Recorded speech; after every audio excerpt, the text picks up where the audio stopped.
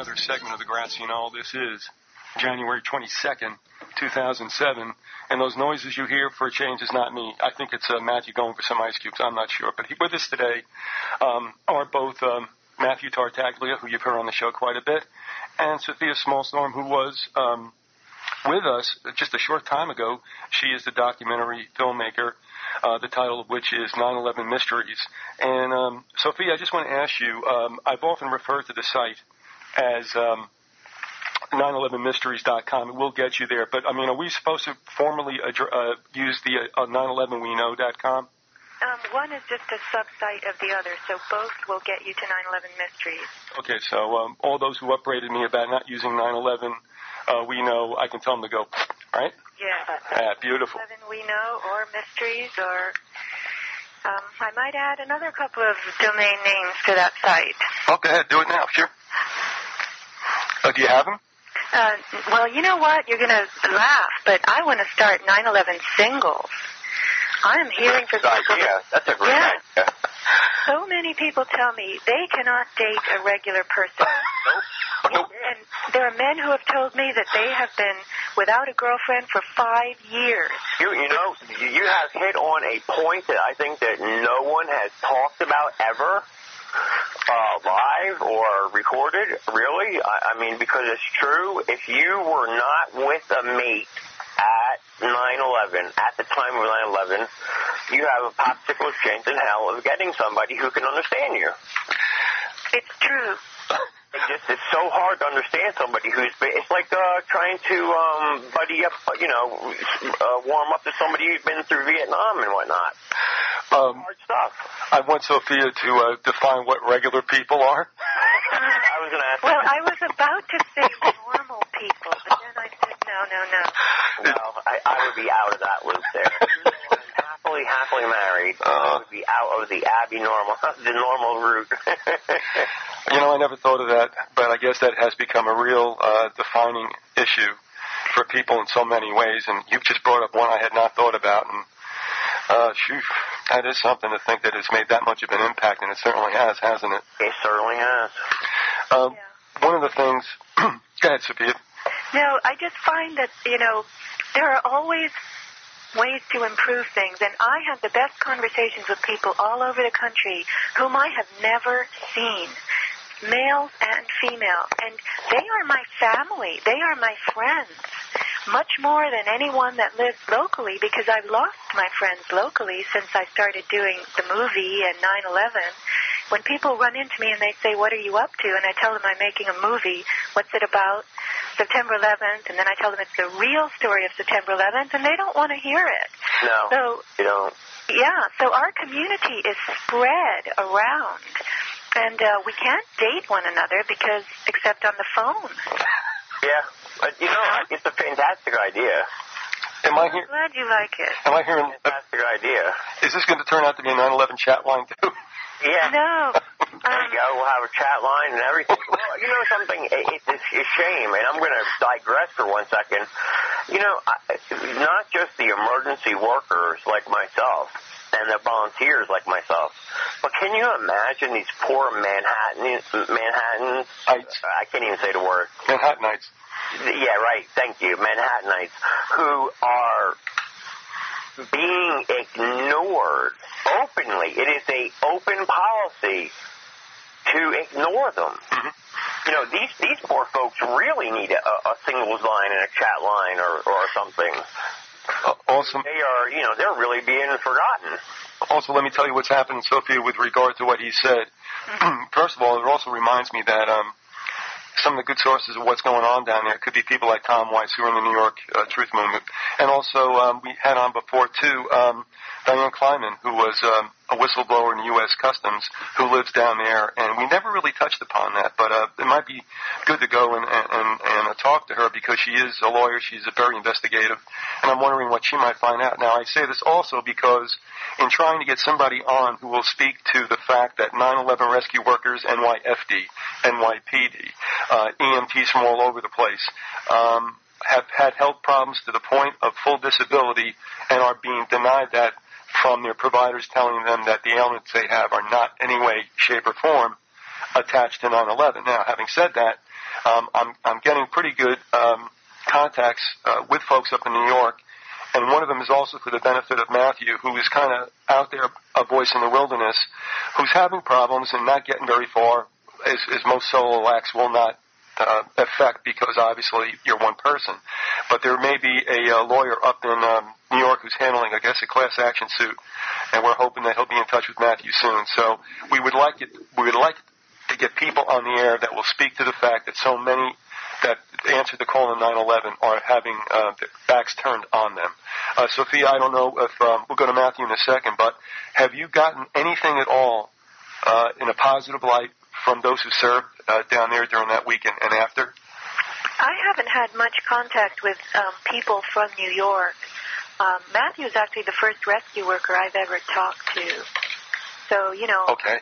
On the other side of the country, and I haven't done much hands-on interviewing of anyone in New York.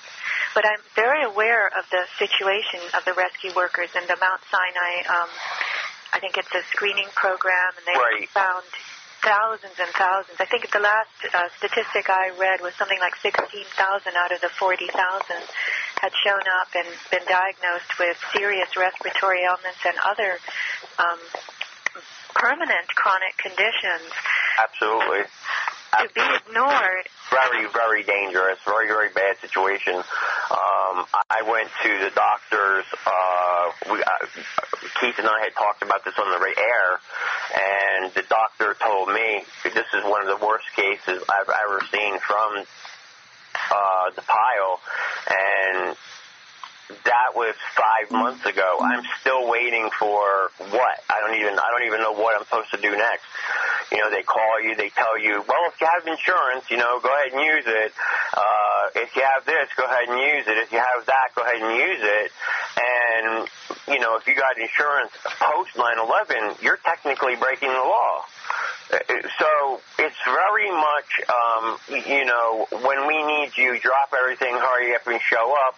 But then afterwards, good luck, you're on your own.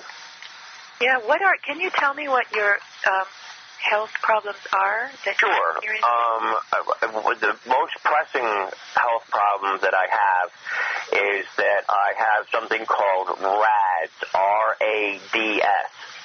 And that's a restrictive airway, it's a restrictive airway disease.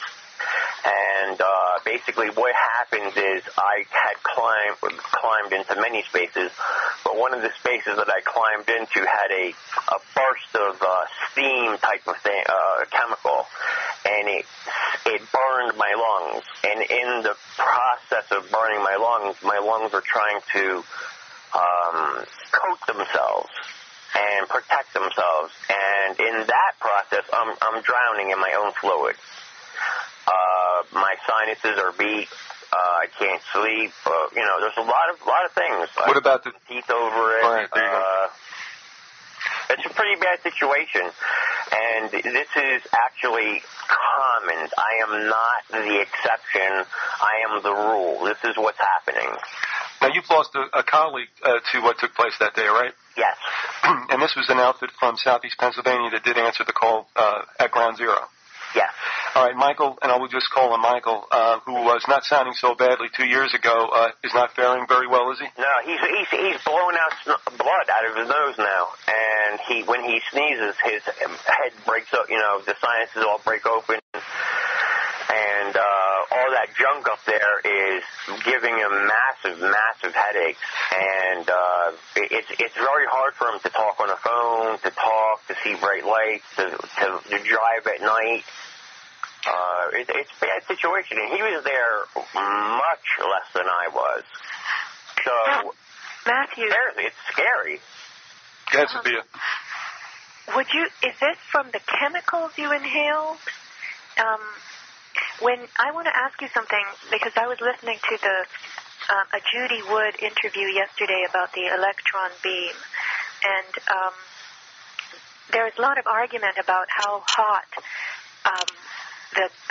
Ground Zero was, and whether there was in fact molten steel running under there or molten iron. So since you were on the pile working, can you talk about how hot it was and this stuff that you breathed in, you told me it was steam, and it burned, so I'm assuming it was very, very hot, right? Well, it was in areas. It was so hot that you could not, even with a Nomex suit on, which is a firefighter suit, you could not approach it, and that's 1,500 degrees. That suit gives you a working range in. And it was so hot, you just could not, you just had to work around it. And I think until October, if I'm not mistaken, October, there was a water stream that ran day and night. There was indeed molten lava, or whatever, I'm saying lava, I'm sorry, molten metal or molten something that was clearly seen by myself and others. And it had a red glow to it. It looked very much like metal. I've also have my own ideas about thermite, magnesium ribbon, because you're talking about a fire that people could stand in the window and look out and wave for help, yet they're saying that this melted the building and dropped it. And I can tell you as a firefighter, that's not possible. That's not possible. I mean, if you make a fire at camping and you put your hand too close to it, you can feel on your hands how hot it is, how quickly. And that's nothing compared to what it takes to melt metal. Right. So you are a firefighter? You keep the wood on fire for 5 minutes, and that's going to melt. I mean, come on. Go ahead, Sophia. Hold up, Matthew. She wanted to ask you something else. Sure. You are a firefighter. You're not just a rescue worker who showed up. That's correct. I am a registered with Federal Emergency Management Agency, critical incident stress debriefer, firefighter, high-angle rescue, a fast team. That means that I rush into at the last minute when the firefighters who are stuck in there and try to rescue them from perishing. I have a lot of training, yes. Okay. Now, when you encountered this molten metal, I'm sure everyone who was there was talking about it, right? The molten metal? The people who saw it, yes. And what were the discussions? Weren't people trying to guess how that had happened? Were they thinking it was the jet fuel that did it? To tell you the truth, a lot of people did think it was the jet fuel. At the time, I would say for the first couple of weeks, really nobody was talking about conspiratorial things. We were just so overwhelmed by what was happening. We had a hard enough time dealing with what could potentially be real, just face value real. Mm-hmm. And then as time went on, people went home for their breaks, people went home and talked to other people. It started dawning on us that something was wrong. But as soon as you talked, if you talked the wrong words, if you will, you were gone. They suddenly had enough people. If you follow what I'm saying. Can you give me an example of saying the wrong thing, what you just referred to? Sure. Let's say that you come out of a room that you were you were given access to, and you saw firefighters breaking into an ATM machine, and you walked out of the room and you said, "God almighty, I can't believe those firefighters got away with $500,000. Guaranteed you're not coming back." Mm-hmm. You say, geez, did you see that guy stuffing his pockets while the other guy was getting arrested? Boom, you're not coming back. What is that in reference to, Matthew? Things that you wouldn't be coming back for. Matthew, what's that in reference to when you say somebody stuffing stuff in his pockets? Oh, I'm talking about watches. I'm talking about money. I'm talking about items off of dead victims. And you're also talking about looting, and there was also the situation about not wanting to mention some of the ATMs that were broken. Okay. ATM machine. You did? Okay, sorry. They broke it open. We had viewed the film, and I did not say a word about it until after the fact because I knew that I would not come back. All right, I have a question also, if you will, and I want to let everybody know now, too. For the remainder of the show, feel free to ask questions of either individual. By email, it's visigoth@hotmail.com. By MSN, IM service. It's Visigoth. I just want to throw this one in while we have a little moment. This individual from Illinois stated 9/11 Mysteries is a great movie. I watched it this weekend. Also glad to hear Matthew back. I hope he's doing better. So thank you, Bill from Illinois. What I wanted to ask you, Matthew, was, and you stated this once before, but I'd like you to do it for Sofia's purposes. A lot of people, when they hear about the fact that there were a number of rescue workers, FEMA, whatever, down in New York City on 9/11 in preparation for a terrorist exercise on the piers of the Hudson on 9/12, a lot of them say, well, if they really wanted, and they may not have, and the they means whoever pulled off 9/11, wanted to create maximum havoc, why have anybody there to administer to those who are survivors and such? And Matthew, you did give us a reason once before. Would you recite that too for us now? Sure. It's my opinion, and it's from observation and thinking, that only one of two things could have happened. One, it was a complete and entire setup to make it look like, hey, we were doing our job, somebody took advantage of it, and thank God we were there. Or there was the worst, absolute worst operational security of the training done. The information was leaked out, and I don't mean the day before, a week before. I'm talking about a good period of time before, and the hijackers themselves took advantage of it, knowing full well that there wasn't anything that anybody could do about it. Now, when you say hijackers, are you being hypothetical? Yes, I am. I am saying hijackers in the most broad term possible.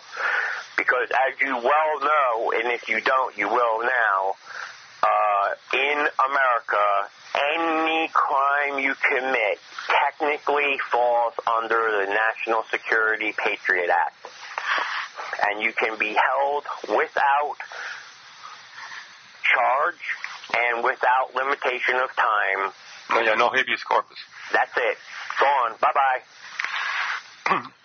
Also, Sophia, with regard to 9/11, and we don't have to spend much time here. It's just something that I did come across this weekend, and I think it's probably an honor to you that this took place.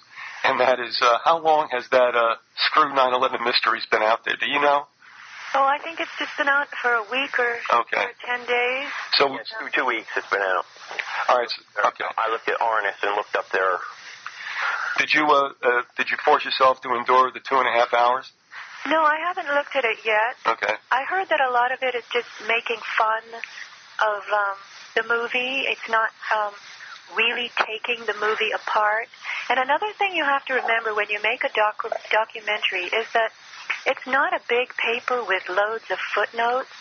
So you say something which, in another situation, you could have 3 pages of footnotes explaining. Right. But you can't do that in a movie. So you have to make the best choice possible in your narration and in your selection of video. And the thing, as an aggregate, sends a message. And so if you take it apart, you can find all kinds of things to say about it. Because it's how do I say this? It's an abbreviation in a way. It's only 90 minutes. That's it. And if I'm going to give a panoramic picture in 90 minutes, things have to stand for things. For instance, in a screenplay, all the dialogue has double meaning, practically. Absolutely. You never waste time writing a screenplay in a movie. Nobody walks into a room and says, "Hello, Matthew, how are you?" The scene starts with something of substance. You assume the guys come into the room and said, "Hello, Matthew, how are you?" Do you see what I'm saying? Oh, absolutely. You don't get involved with mundanities. Exactly. And you can't footnote a movie. So I expect that movie will be very, how do I say this? Whatever, the critique will be meaningless, because if you take it out of context, it is meaningless, you know? Mm-hmm. Absolutely. The Bible itself is meaningless that I've taken out of context. So I agree with you. But I would also like to throw something in there, and that is this. I think that it's fantastic. I think that you don't actually really get any kind of real recognition until somebody gives you a criticism. That's when you really start to make a difference, because then people start talking about it. Well, if this is this, then what about that? What if hypothetically A was to occur, then C surely would follow. And my hope is that more people will come out and critique the movie or even, quote, criticize it, because all it does is show that you're listening to a person who is a self-proclaimed, what did he call himself? A hobbyist? What? Yeah, a demolition hobbyist. Now, I've been searching my soul for the word demolition hobbyist. What do those words mean? If I was anybody in charge, I'd be looking at that fellow right there as a nut job and a potential loose cannon. You're talking about Brad? You're talking about Brad? Oh, yes. Opens the movie? Mm-hmm. Well, Brad is a friend of mine, and he, ever since he was young, was fascinated by controlled demolition. So his hobby was to study demolition. So that was it. I mean, how do you explain that quickly? Well, then you say a hobby researcher. Demolition hobby researcher. Demolition hobby, it sounds like your hobby is making demolitions. Or studying them. Yeah. Well, yes, I agree with you, but you see what I'm saying, too, I imagine. It's like you say, everything has two meanings. If you only give one thing, people who are not, say, so open-minded may not realize that that's what he was saying. Well, of course they may not realize it, but, again, as I said, you can twist and turn anything if you feel like it. And I would challenge people to come up with a better phrase for that.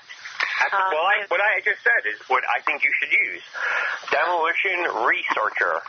Also, not a researcher, though. It was his hobby to study demolition. I think the word is avocational. That might work out better. An avocational what? Demolitionist? I don't know. I don't get hung up on it. It's okay with me. You see, for one thing, whatever he does, studying demolition as a hobby, is not very common. So there's no term for it. So you have to make one. But, I mean, anyway, if they look into Brad's history, he's never demolished anything. So, what is it all about? It's manufacturing insults, really. Well, that's what one of these this Screw 9/11 Mysteries is about, and most of the characters who are paid to do this, as this individual or individuals were, and we've quoted other people who have written for Rolling Stone and I guess National Review and such, and it's really right to the ad hominem attacks, vulgarity quite often. And they don't have to stand behind any blanket statements they make. And I want to give you an example of one of them that caught me. But before we go any further, I just want to let everybody know that we're talking to Sofia Smallstorm. She is the documentary filmmaker. It is called 9/11 Mysteries. And we have with us also retired Sergeant Matthew Tartaglia. We're talking about 9/11, folks. Again, if you want to make comments or questions, send them on in. We've got a few, and then I'm going to bring something up to you, Sophia, which I think is when they talk about straw arguments or what I would call distraction, that these folks did who made Screw 9/11 Mysteries, which is such a wonderfully academic title to begin with. We have a couple of things. Somebody said, I guess this goes back in reference to the 9/11 singles thing. It says, I'll be going to dinner with a couple of professors and will try to keep my mouth shut most of the time. They are somewhat clueless and know that I am not. Yeah, social gatherings are sometimes rough to want to brook 9/11 issues. Also, somebody wants to know if do you have any Native American blood in you? Who, me? Yeah. No. Okay. And thirdly, somebody would like to know perhaps some of the, parameters of equipment you use and such for making the documentary. He's a Canadian that's been on the show. Would you be opposed if I sent his email along to perhaps provide whatever information you could? Sure. Okay. Now, and I'll do that right after the show. Here's one of the things that bugs me that I caught. The film talks about, the information that you had about the firefighters, Oreo and Palmer, and the communications they had with other personnel in the NYFD in that South Tower. Now, We have Oreo stating that there are small fires on the 73rd floor that can be knocked down with 2 hoses. So this other thing goes on to say, this hit piece goes on to say, well, the fires were really on the 83rd and they were red hot. And here's the one thing, and I don't know if you thought about this, and this isn't a big aha find, Sofia, but I mean, here to me, using mainstream news shows one of the biggest contradictions that there is. We know the transcripts, the transmissions took place to the very moment the South Tower collapsed top to bottom. Are you agreed with that? Yeah. That the transmissions were ended at the time, whether it's 9:58 or whatever, when the South Tower collapsed. So I don't care if there's fire on the 83rd, 82nd, 80th, 75th. Here's the point. If that building, as we're led to believe, burnt to a crisp, top to bottom, okay, and then dropped in however many seconds, 8 or 10, why would anybody be alive and active in a building that should have been an absolute crematory?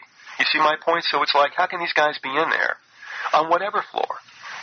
And obviously conversing with other personnel, and all of a sudden, what is it? I mean, they get flashed, fried at the moment, that the tower collapsed. You see where I'm going with this? If it's going to be hot top to bottom, how can you have anybody in there that's alive and well? I know, and one of the criticisms levied at the movie, when I say, is that witnesses weren't, or survivors didn't talk about the, heat in the towers. People said, well, they weren't alive to talk about it. But the point is, I'm talking about people who survived it, so they were alive. But again, you can go around and around and around in these arguments, because what people are really doing is they are taking things out of context. They're even destroying the use of the English language. I mean, I looked up hobbyist right now in the dictionary. And it says, for hobby, a pursuit outside one's regular occupation, engaged in, especially for relaxation. So a hobbyist would be someone who has a pursuit outside one's regular occupation. So if demolitions is a pursuit, we are assuming this is a study of demolitions. This can be a very broad encapsulation.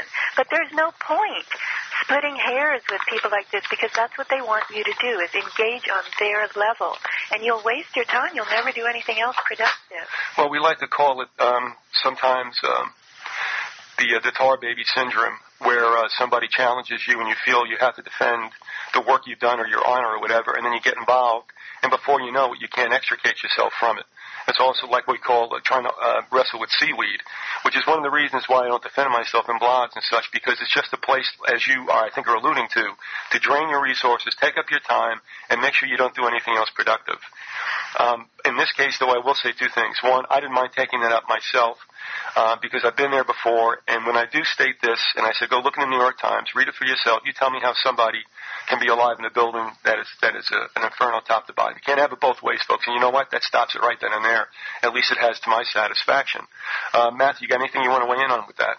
Well, I happen to agree with the statement that, if you want to split hairs and everything like that, that you're really, I think, taking away from yourself. Like you said, why get on a blog and defend what you already believe? If you have to defend it, you're more or less saying, I don't really believe it, so here's some more proof, or here's some more of my energy. And I do agree with Sofia that you can, misconstrue any word you want. But I found it extremely interesting and applaudable even that Sofia would say, well, I know this man, and stick up for him. I think that is a very telling of who she is, what type of person she is. So we're not talking about, in my opinion anyway, I mean, I've never met this woman in person or I've spoke to her at any other time. She sure does not sound like some kind of dingbat to me who just says whatever comes to her mind because she likes to see what she writes or hear her voice on video. Sophia, I want to thank you for sending along that new edition of the documentary, and I sent that along to Matthew, so he's seen the very latest, by the way. Yes, I think it's fantastic. I think it's very fantastic. I think a lot of things that have been really touched upon, but you've done it in a really layman's type of way, where, for instance, the use of the heater, where you're showing the use of the heater and everything like that, and how this works and how all these different things work, and they work all day long, all night long, and they've been working, and they're going to continue to work. I think you did a fantastic job.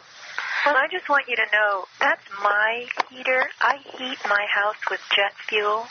Hmm? Yeah, and guess what? My house is freezing. I understand. No, you guys, listen. My house is freezing. I can't get it warm enough with jet fuel. Okay, so how to bring the towers down? Exactly. I agree, 1,000%. And then this business about only wood makes dark, unburned fuel marks, as i.e. smoke. Please, even oil that's burning, it does not burn all of the oil. So there is unburned black oil. So, you could take this thing apart for a long time.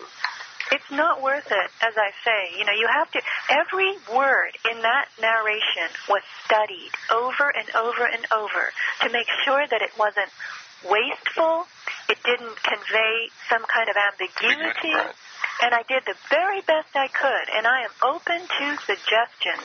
If you don't like something in the narration, mail me a suggestion as to how it could be improved without changing the meaning. Now, this is very important in editing. Editing is an art in and of itself. Writing is one thing, editing is another thing. And we have to be precise. The language is a standard. If I were to watch Screw 9/11 Mysteries, I would be fascinated to listen to their use of language or read it, because I think it's apparently just written comments. And I'm telling you, I could slice and dice from here to eternity on that alone. What we're dealing with here, obviously, is the lack of an ability to debate. So, in other words, you come out with what you've come out with, and you said, in an hour, in 90 minutes, you're only going to be able to touch so many bases, and that was the intent. Well, then someone else comes back on, last word, if you will, and then extrapolates, does things, attacks other stuff. And then, of course, it would make more sense in a debate type of format that there would be a response to that, which there may or may not be. And I'm not saying, you're intending to do that. But it's the old bit about, for the people who really don't want the truth, a lot of them will take the last word said. You know what I mean? And they'll go with that if it suits them. And like you said, Sophia, you can't change the hearts and minds of an entire nation if they don't want it to be that way. Right. And the other thing that I'd like to say is that I tried to make a beautiful movie, not just a factual movie or a science-based movie. I wanted to make a beautiful movie. So I had another goal as well, right? And art is a living thing.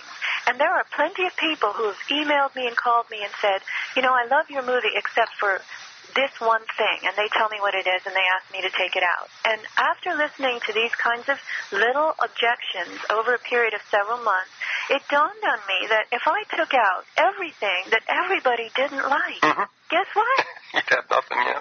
Yeah. You have nothing, yeah. So the thing has to add up. There's stuff in the movie I don't like, but I put it in there because other people wanted it in there. So the whole thing together has affected millions of people. Well, okay? I'm glad you said that too, Sophia, because people sometimes, and they don't mean this derogatorily or negatively, and I know this just a little bit myself, but in your case, it's much more magnified. You have people out there who do care, were touched by your work, and are trying to obviously do something that they think would enhance, like maybe the next edition. But what they don't realize is that there's, 4,000 of them. The person who has to be a recipient of this, what is meant to be well-intentioned can sometimes just be, a little overwhelming, and it's only being human, without a doubt.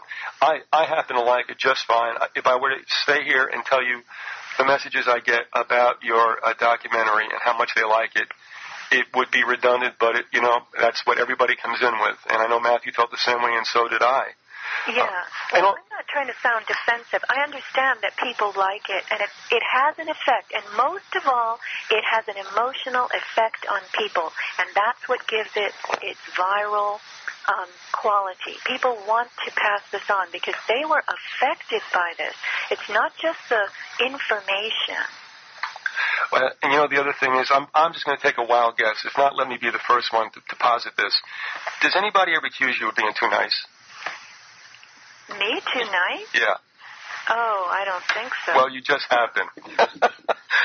I mean, I'm wired and geared a little bit differently than you, I know, and I'm glad you take the stance you do. It ticks me off to a great extent, and sometimes, I just think something's got to be said or done. It never really does completely answer the situation, but I do think there's some merit to it at times. I don't make a habit out of it, but I will say this, Sophia, and I know this is going to be a little bit on the dark side, but I want to ask you this also. You don't have to get involved with naming names, but something that's become very, very apparent, palpable, and disconcerting. And I'm going to go to Sophia first with this, and Matthew, tell me if you picked up on this. I don't know if it's the time of the season or what's coming up or just an extension of a dialectic going on around the world, but it seems to me there's an awful lot of spooks and traitors and Two-Faces and Quislings that are popping up everywhere, supposedly on the right side of the street. And this is something I think, is becoming very problematic. Probably something that also prods me to want to address some of this stuff because, I'll tell you what, these creatures are coming out of the woodwork at this time in our lives. Sophia, so first of all, have you experienced anything like that? Well, I know that in 9/11, everybody's fond of calling everybody else a spook. I've been called a federal agent. There are people who insist that everything in my profile fits that of a federal agent.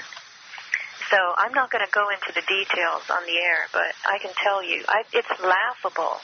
It's hysterical. It's hysterical myself, and I would call you a federal agent, but that's just my own opinion. Well, I think it's because female federal agents are too nice, right? That's how they get No, not at all. through. No, not at all. How do you know? Because I don't think you come across as a federal agent. Well, there you are. I mean, it's, again, perception. So to get back to the question of spooks and traitors and quislings, I think that human nature explains an awful lot of this. Humans cannot get along, and I think we have been manipulated.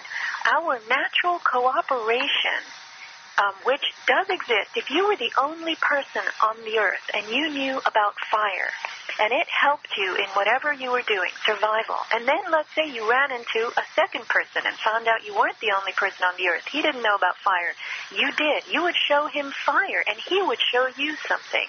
And that's how we naturally are. We are here to augment and help each other's existence.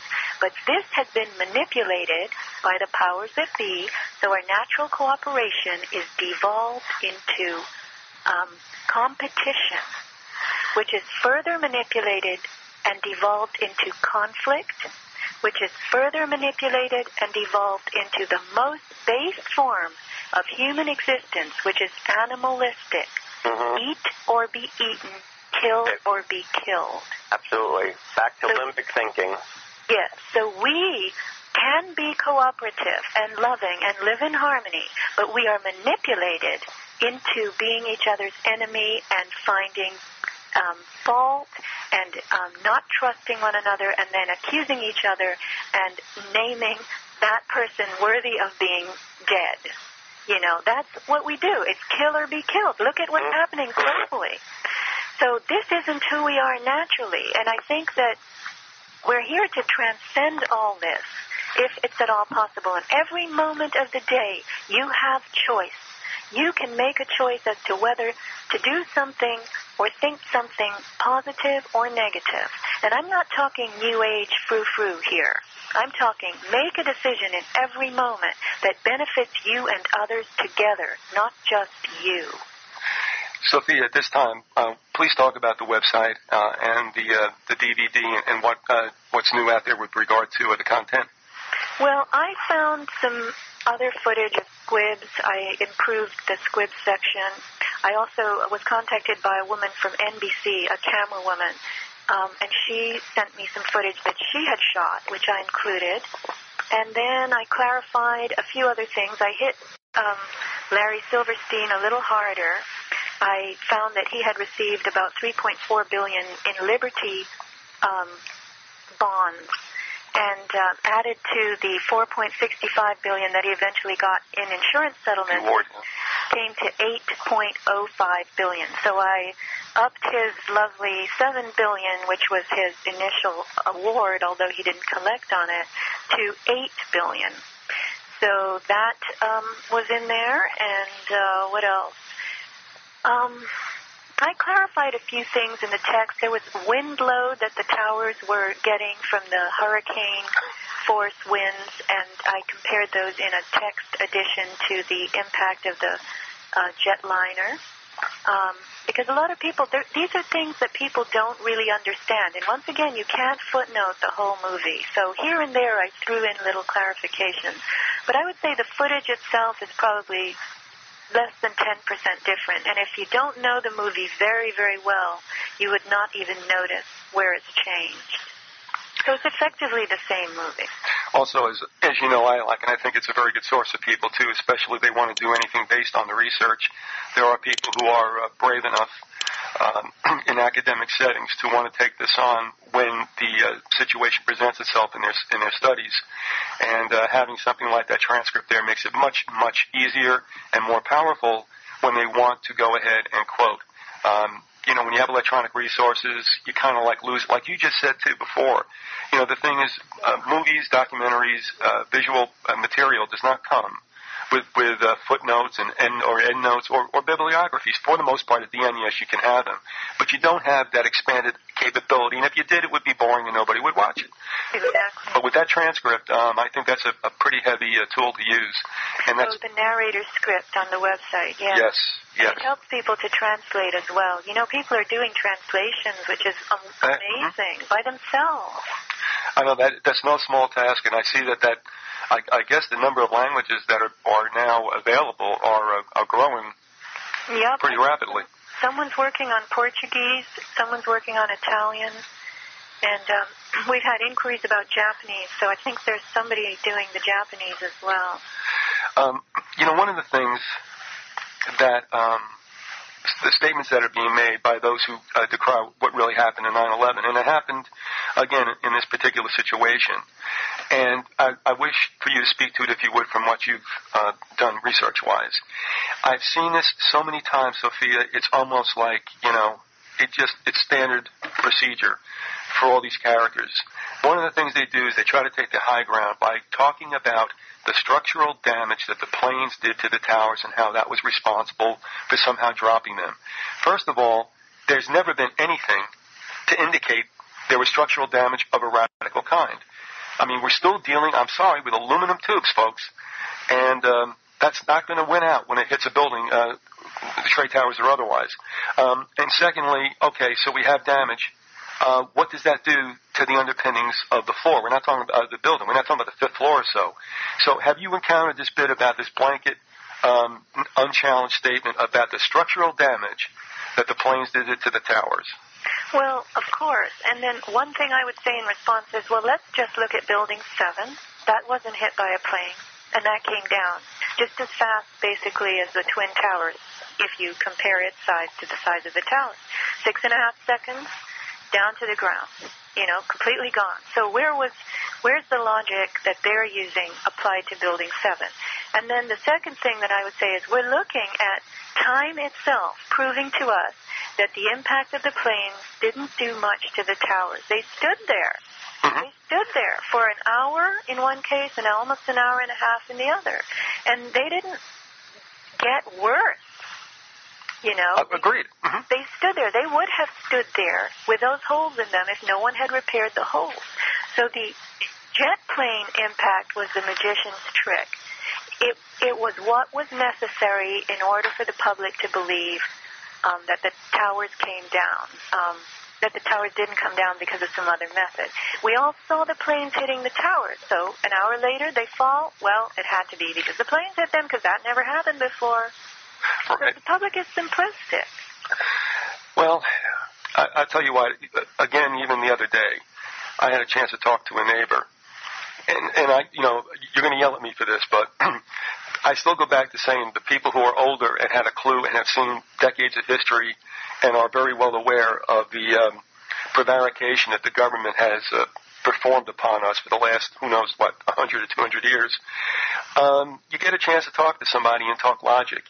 And if they can just park all their presuppositions, and if they're asked to tell me how they know what they know and where that comes from and how they can trust that, you know what?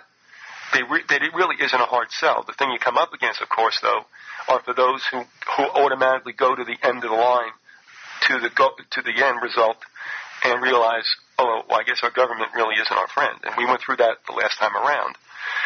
So I think when you do get a chance to talk to them and let them use some kind of logic and think about the way things really react, it isn't so hard to sell. And I don't know if you get into conversations, and I'm going to ask you and then Matthew, do you ever get a chance, like on the street or with, in the happenstance way I've been describing it, about being able to talk to somebody about it and go, okay, look, go figure it out, but ask yourself, this, that, and the other. Does that happen to you outside your role as a DVD producer, a documentary producer? Sure, and I must say that, I probably have about the same success rate as everyone else. I lose more than I win. I mean, I tell people the towers came down in 10 seconds, 110 stories, that's 10 floors a second. Now, how does that happen unless something is blowing the floors out of the way? And I use my hands. I do this with my hands, and I can see their eyes widening. Now, I've created my little Independent Thinkers 9/11 fact sheet, the postcard, and that is a great help. I carry that with me at all times, and I hand one to somebody, and I have them read one fact, just one fact. Explain that fact to me, and they can't. So that helps. But, it's really hit and miss.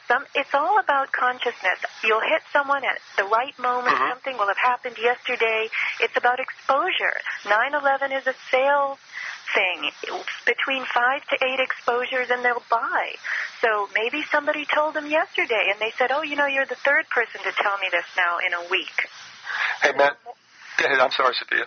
No, they're more prone, they're more, whatever. Inclined to listening. Mm-hmm. Matthew, have you had a chance to pitch your experiences or what we're sharing here? Actually, the one person who has the hardest time with it, the newspaper fellow. Okay. And that's about it. Everybody else that I speak to, they either respect what I'm saying and they say, look, you know what? I was not there. I do not have any of the training you have.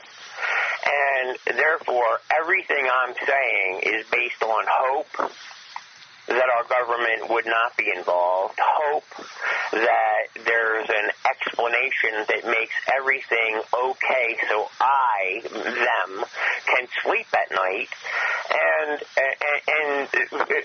the last thing that people say to me all the time is, how can anybody truly know when we still are trying to find out what happened to John F. Kennedy, what happened to Pearl Harbor, what happened to the taxes, why do we pay income tax, et cetera, et cetera. And I think that's very true, and I'm going to leave it off with this. I was at a party a gathering right after 9/11, I guess about the 9/11, 2001, that is. And someone said, do you have your pin that they had purchased? And, of course, my pin did not come from a store. It had come from an award. And I said, yes, I am wearing my pin, but I didn't buy mine. A lot of people are in this Me Too-ism, that they want to be a part of it, and they create a lot of havoc, a lot of dissent by pointing fingers. And I like to just say, just remember, for when you point one finger forward at somebody, 3 more are pointing back at you. So until you're cleaned up and you got all your P's and Q's in order, really there's nothing to say. And I'll tell you the truth, I've been arguing less and less with people because I realize a man or woman changed against their will is of the same opinion still. Sophia, I'd like to ask you something, and this might be speculation, but still in all, I'd like to hear what you have to say about it. One of the things with our show from its inception 5 years ago is that we were never Democrats nor Republicans. Both Harry and myself gave up that little theater a long time ago. However, I find that Democrats would cleave to what I do because they think I'm whacking Bush in a Republican administration, which I'm not. Whoever's in the Oval Office, they do what they're supposed to do. So let me ask you this. One, I don't even know if you think political parties make a difference, but if you don't, what I'd like to ask you is, if we see the Democrats take the Oval Office as they have the Hill, do you think that there'll be some dropping off of support for finding out what really happened on 9/11? Because a lot of Democrats were on board just to have it be attached to Bush and Republicans.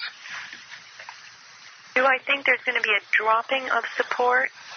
You mean, do I think they're going to be less likely to look into 9/11? Yes, one, whether that, one, that's become tangible already, or two, if it hasn't, do you think that's a possibility that this will start to get partisan when it really isn't, I don't think, a partisan issue?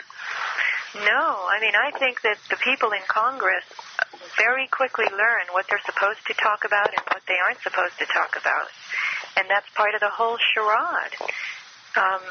There's a social engineering that has been going on, and it is affecting everybody on all levels of this country. This is, 9/11 is the boogeyman under our own bed, and nobody wants to talk about it. And just because there are Democrats in Washington now isn't going to make any difference. Agreed. They're paid off the same way, bought off the same way as the Republicans. We have two individuals from upstate New York, the Youth Against the 9/11 Truth, who came out of being Democrats, and I was too. I mean, I guess that's where I was. But, of course, in 2000, I realized, why bother? It's just a shadow show. But I think that they're experiencing that there might be a sudden dousing of the flame, if you will, from the Republican end of things, as it looks like they may take over the situation. And that's unfortunate, but again, that's human nature as well. But I really wish people would look at this not as Bush bashing or anything, except we're dealing with the nature of government. And of course, we talked about this last time out, and I believe you agreed, that we have to take a look at all governments and wonder right now what their function is, and if do they really are they really advocates of their citizenry, or are they adversaries? Well, I point to other examples. Domestic examples are very good. Ask yourself why they put fluoride in our toothpaste and drinking water, right, aluminum chlorohydrate in our deodorant, and aspartame in our soft drinks. Why? Is it just error, omission, that the FDA approves these substances? No, that's not the answer. So ask a normal person why in 3 everyday items there are these neurotoxins, and ask them to figure it out. Population control. Yeah. So there's something else going on. That's right. So 9/11 is just baby food. Part of it, right, exactly. I believe you're compared to right. that. It's a part of a chain. It's just one link in a long chain that's been wrapped around our collective throats for generations and generations and generations and generations. We were born slaves. We will die slaves. And the best we can do is fight the good fight in the meantime. I look back in time. I try to find as many books of antiquity, and I'm talking about anything as old as 60, 70 years old, or even before, but it really gets very interesting in the 20th century. As I look over one of the books in my library, I'm looking at, which is kind of hard to get through, but Trotsky's Terrorism and Communism. Also, I refer back to when a Republican in 1955 warned in a 2-part speech at Yale that you should be very, very wary of giving up liberty for security. This in 1955, and that was in the face of the boogeyman at that time, which was more ideological than what we face now, and that is, of course, the Red Scare and communism. I think, Sophia, what's alarming, and I think that also people should gird themselves emotionally, and their families as well, is that this little terrorism card has been played always by governments. And this individual, by the way, and Sophia, if you've ever do any research on him, it's kind of hard to find stuff, but his name is John Lord O'Brien. And he gave that speech, Security in an Age of Anxiety. Very, very prescient. But what's happened now also, terrorism has been brought back out again, and I think it's ramped up the most severely it ever has been, certainly in my lifetime and perhaps in the whole existence of the United States. And 9/11, is it not, as you see it, an element of terrorism that can serve maybe two purposes, and one is to supposedly justify aggression abroad and justify fascism at home? Well, sure.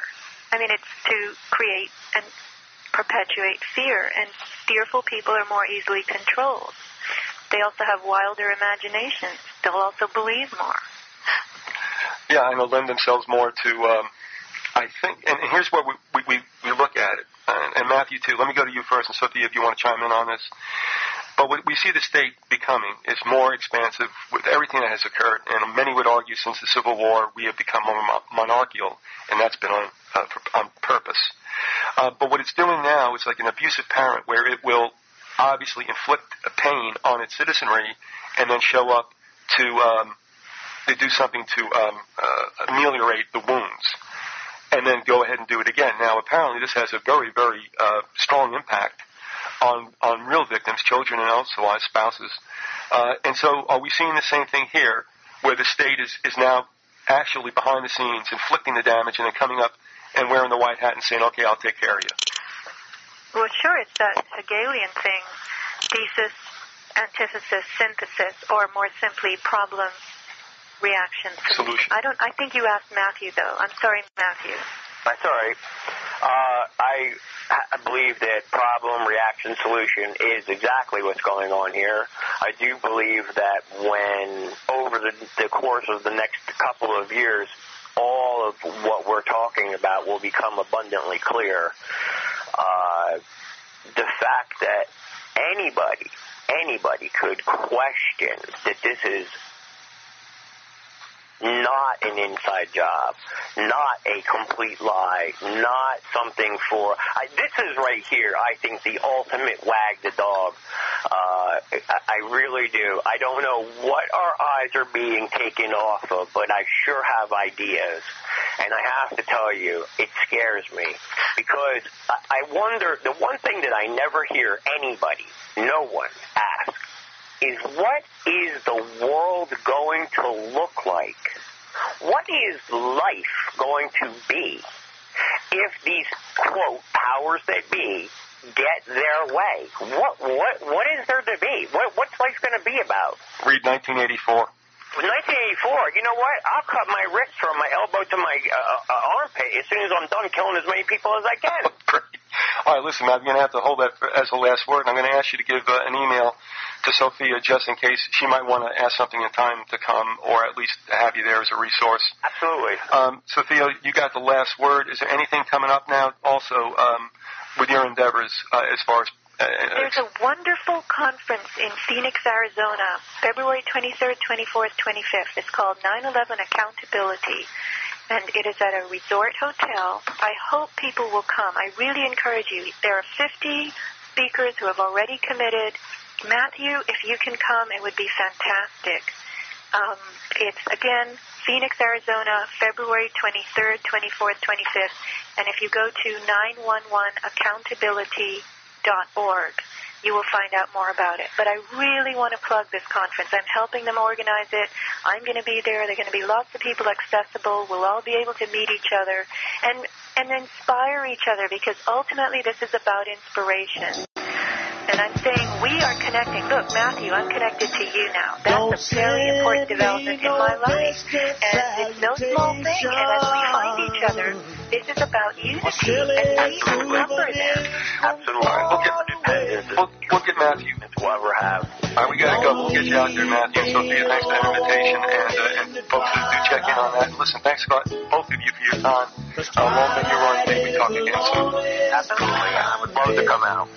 All right, Matthew, I'll get your contact information. You got it. Thank you a bit for everything you're doing. Thank you, Sophia. And thank you for everybody listening. God bless you all. Adios. In the night, true colors show.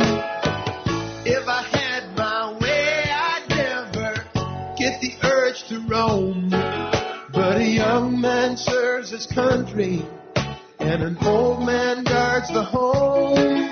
Don't put me in a frame upon the mantle, for memories turn dusty, old and gray. And don't leave me alone in the twilight, 'cause twilight is the loneliest time of day.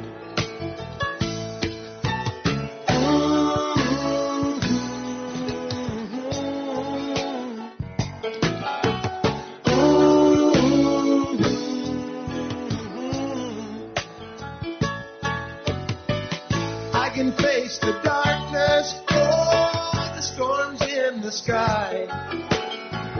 But we all got certain trials burning up inside. You'll only hurt yourself. You don't know what you're doing, trying to make it all alone. Who you think you're fooling?